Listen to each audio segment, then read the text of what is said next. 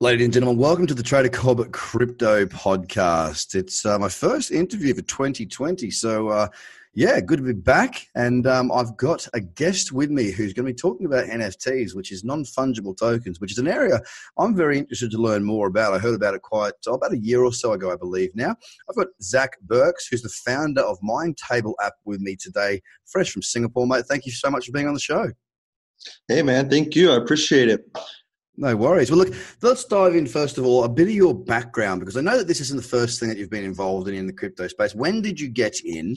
And if you could sort of take us through a bit of a walkthrough as to what it is that brought you to this point. Yeah. So and sorry, correction on the name. It's Mintable. I've read that wrong. I've put an E in there. Mintable app. Yeah, Mintable. Like you get to mint stuff. So about my background, I've been in crypto since 2012. I got into Bitcoin at about $5. It was quite a while ago, actually. Thinking back on it, I can't believe how long it's been. And then I got into software development and started working as a smart contract developer on Ethereum back in late 2015, 2016. And make a long story short, basically did that for a bit, and I saw this ERC 721 standard come out. And this came out long after the first NFT hit the scene. And the first NFT was this thing called a CryptoPunk. And I remember seeing these CryptoPunks and thinking about like, oh, that's cool. It's like it's a little avatar, and they were limited edition. There was about I think 500, or there was some small amount. And you can go through, pick whichever one you wanted, and then claim them. And I was about a week short, and I found it a week after it came out. So there were none left that I liked that I wanted to claim. So I never got a CryptoPunk, but that was the first example of a non-fungible token on the blockchain. And when I found that, it piqued my interest a little bit. Still fairly new. We didn't call them non-fungible tokens at that point. It was, just kind of like this art avatar project. Then this game came out called CryptoKitties, and I'm sure a lot of people are familiar when it comes to NFTs and CryptoKitties.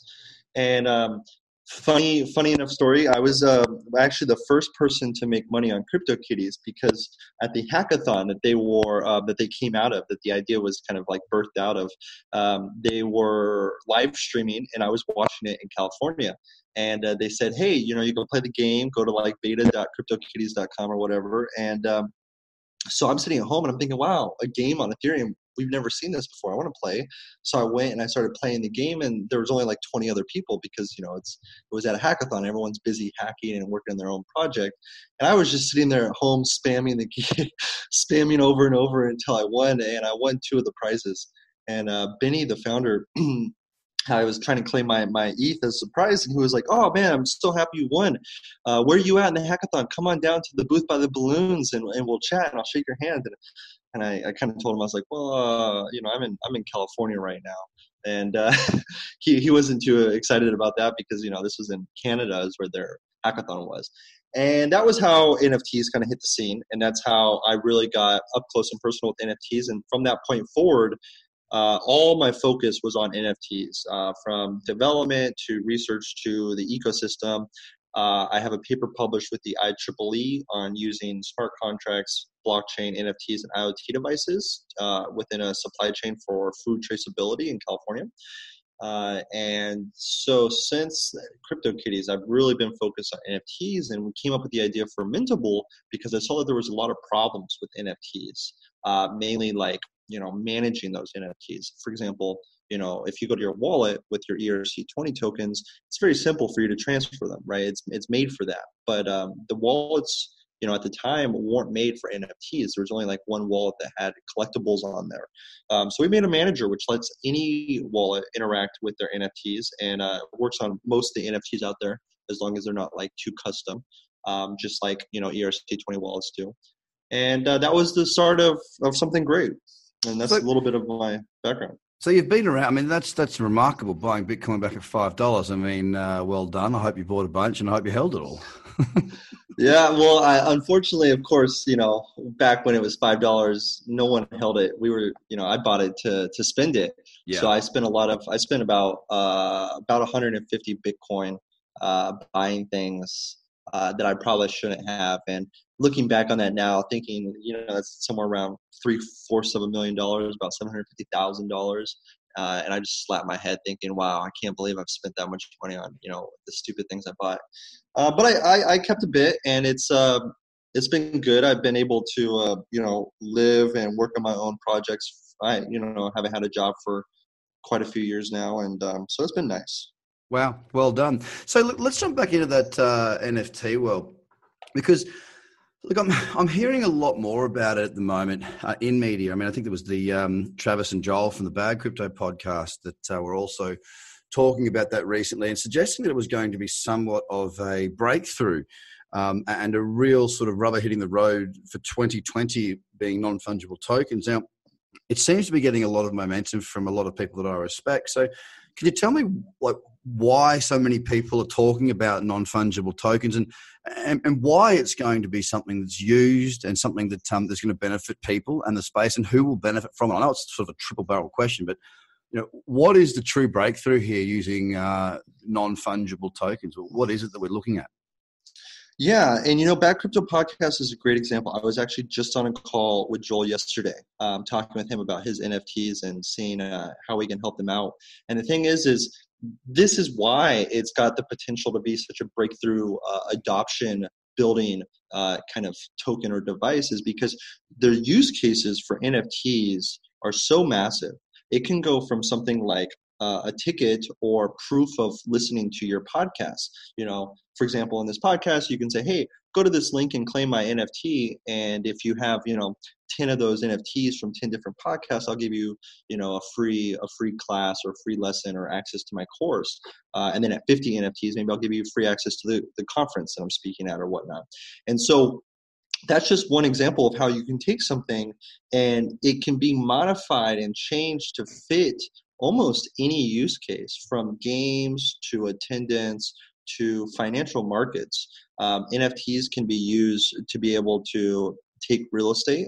We've seen real estate be used quite a bit with NFTs, where you take a house, it's represented, and shares of the house are NFTs.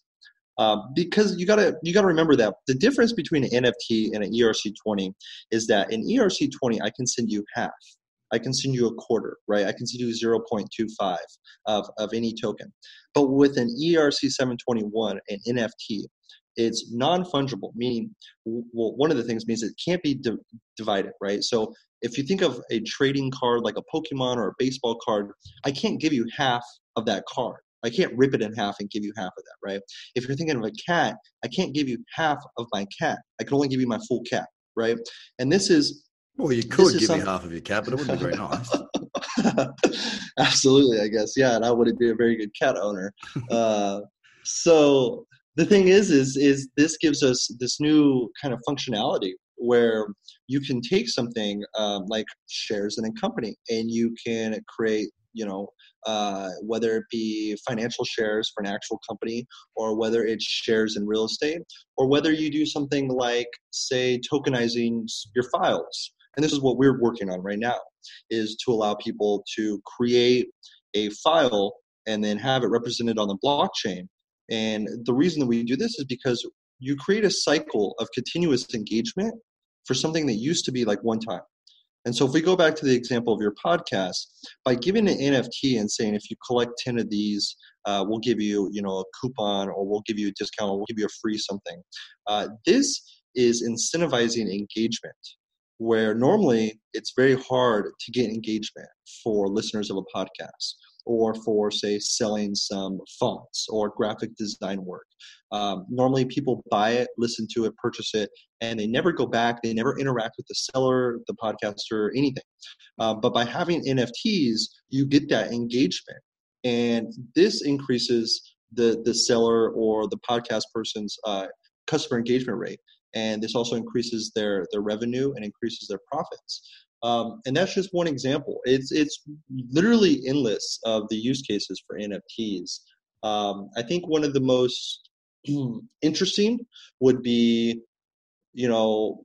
something like identity or food traceability, right? So an NFT could also be a passport.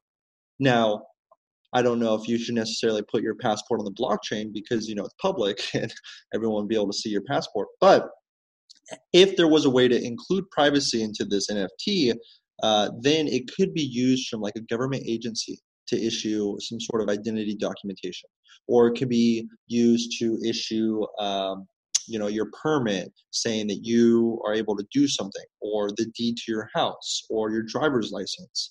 And all of these use cases are really vast. And that's why Bad Crypto, Joel and Travis, they think that 2020 is going to be the year of the NFT. And, that's not necessarily new, right? 2019 was also supposed to be the year of NFTs. And that's something that Mintable is working on, is we're trying to find these problems that we see and why NFTs haven't gained mass adoption yet. And we're trying to address these problems, right? One of the things is it's kind of complicated. People think non-fungible, and like I never heard that word until until I found the non-fungible token, and then I had to learn about fungibility and what that is, and I was like, oh, $1, it's fungible. A beer bottle, that's not fungible, and so that's some part of it. But the other part of it is the complications of if you're trying to do a video game item and you're targeting video game players. These people, they don't have crypto wallets. They don't want to learn about blockchain. They don't want to know about immutability and how transaction works. They just want their skin. They just want their gun. They just want whatever video game item they're buying. And so these are some of the problems that we're addressing. For example, when our marketplace comes out, everything will be able to be done with a credit card. If you've never had Bitcoin or Ethereum and you don't have a wallet, it won't matter.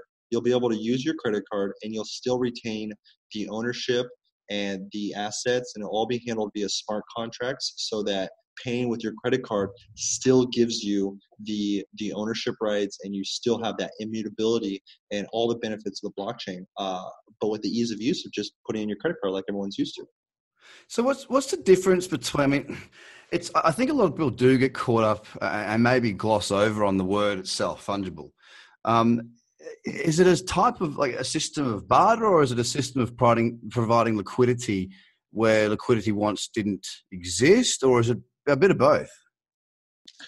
Yeah, I think it's definitely a bit of both. And the way that I like to explain non-fungibility and fungibility is really simple, right? So think of you and your buddy, and you both have $1, right? And you take that dollar and you swap them back and forth. Like you literally hand them to your friend hands you his, and you do that 1,000,000 times. At the end of those 1,000,000 swaps, is there any difference? Do either of you lose? No, you still have $1. Maybe your dollar has a different serial number, but it's still $1, and you can take that $1 and go buy a pack of gum or something, right? That's fungibility. Their dollars are fungible. That's their whole purpose, is they have a fixed market value, and they're able to be exchanged for goods or services. Non-fungible is different. Non-fungible will be the case where I have a marriage certificate and you have a baseball card, and we swap. One of us is going to lose, and it's not going to be me because I got a cool baseball card. Now you're married, right?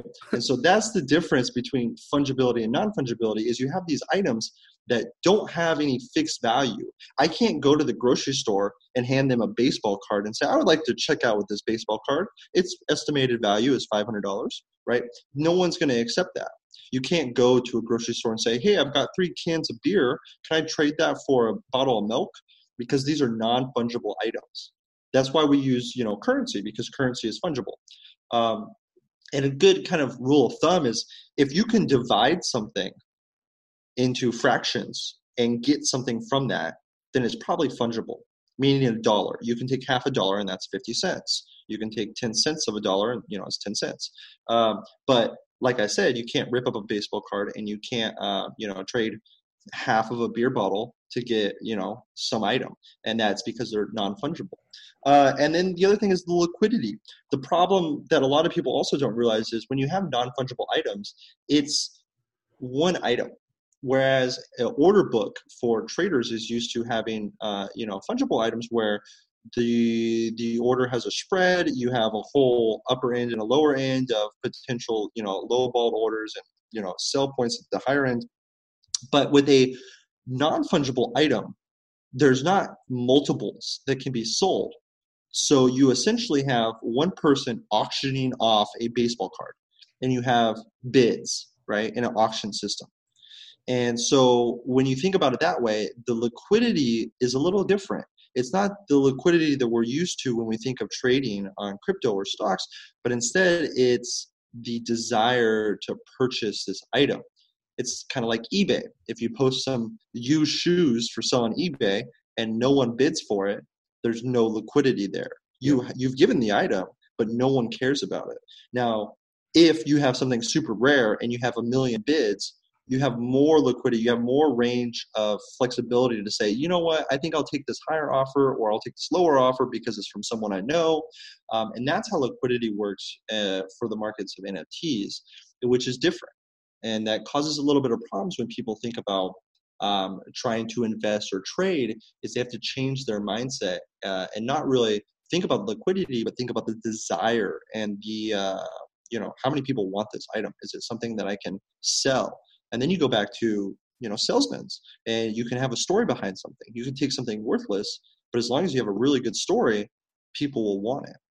And that's kind of how NFTs work.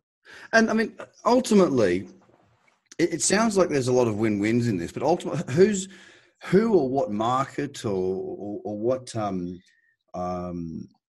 sector of a market, who is going to benefit the most out of this? Like, who is this really going to help out in a big way? What types of businesses, individuals, who is it going to help the best?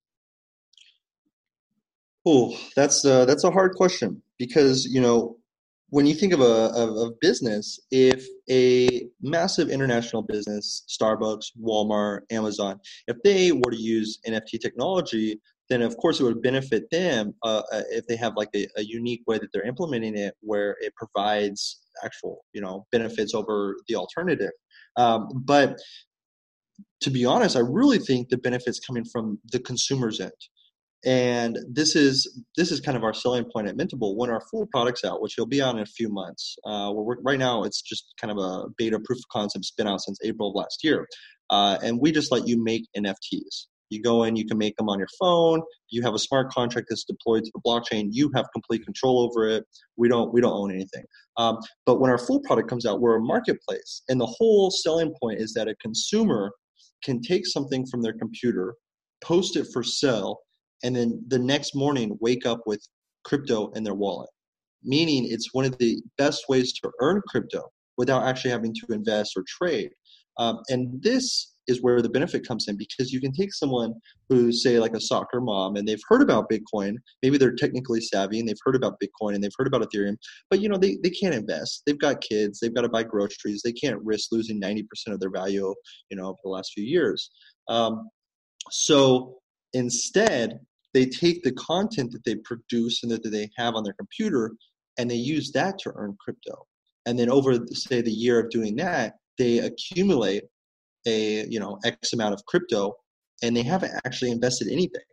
And so it's like a gig, right? Just like Uber, you're taking something and you're getting money without having to invest very much because you've already got your car. And they've just got to be happy and accepting crypto, right?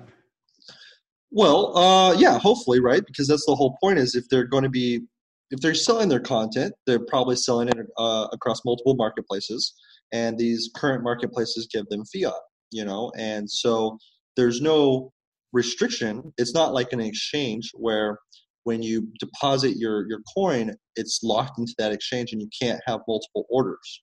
With non-fungible tokens and content, you can sell your content on 5 different websites and it's the same exact file, right?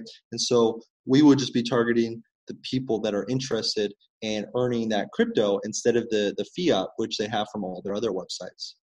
And what can they convert that back to? I mean, is it converted into that particular token, or can they then take that token and turn it into Ethereum and Bitcoin and whatever, or what?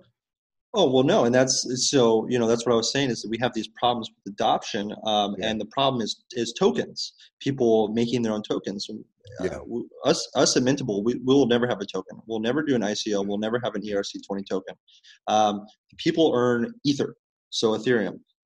Just directly deposited. There's not even a withdrawal system. It's basically, once that item is purchased, we have a DEX, decentralized marketplace. Exchange is kind of a hard word for NFTs, so it's like a marketplace, but it's decentralized. And as soon as your order is purchased, the buyer gets the goods, and you get the amount that was paid.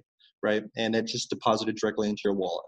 So you'll post your orders. Maybe you'll spend a whole day making 100 to 1,000 different like orders, and then 6 months later, you wake up to a surprise in your wallet of just having all this ether in there, and you've done nothing. So it's essentially passive income. Yeah, right. Well, it's very interesting, especially from a content creating perspective. And for those that are marketing online, it sounds very, very interesting indeed. And I mean, how are you building your business out? Like, I mean, who are you reaching out to, and how are you actually going about doing it? Because obviously, for this to be a business for you, of course, you as you say, this is kind of what you're working on at the moment after being in crypto and not having a job per se for a number of years. What's the plan for Mintable app? Yeah, we've been working on Mintable for a little bit over a year now, and I made it. As a developer, I was just making a tool, and then it dawned on me that this was kind of a good business idea because it hits a demographic, it hits a use case, and it helps with adoption. Took us a little bit to kind of realize the business path of which road we want to go down. And once we realized that doing it the way that we're building now is probably the best and most profitable, that's what we settled on. And what we're doing is we're essentially, building something that you're used to: Amazon, eBay, Etsy, but for your content. So that's also something you're used to, like ThemeForest or Adobe Stock Photos. These are all examples of very similar marketplaces. Yep. The only difference is we utilize blockchain. We provide all these benefits of blockchain. And, by doing that, we unlock that cycle of continuous engagement where if you are selling, for example, you can sell your podcast and it would be tokenized as well. And so you can show proof that I have purchased this podcast. I am a listener to this podcast. And then I can take that token and I can go to your website and I can redeem that for a course. So now not only did I purchase your podcast, but I got a 10%, 20%, or 100% discount on your courses because I did so. Maybe you're a musician, you're an indie artist, you put up your new single, maybe you sell it for $49, $50, and it's expensive for an MP3. You would think, why would I pay that?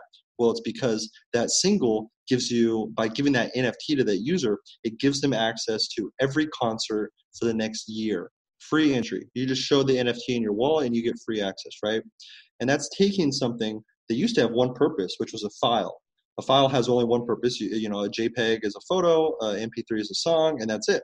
But now that MP3 is also a concert ticket. It's also a coupon. It's also collectible, right? And so now you have multiple purposes for this file. We think that's kind of the killer use case here, is that is what people are going to look at and say, wow, okay, that makes sense, right? I don't need to wrap my head around this game of cats, but instead, I'm getting multiple different things out of something that, was just a one-time purchase. And it makes perfect sense to be bringing more people into the space as well. Being able to do it in that way really opens people up to understanding the benefit of joining in and being a part of this new revolution that we know as cryptocurrency and digital assets. So, mate, it sounds fantastic. I'm really interested in going through it in a lot more detail. The other thing I wanted to ask you, aside from Mintable, we'll get all the details where we can find information about that for the listeners in just a moment.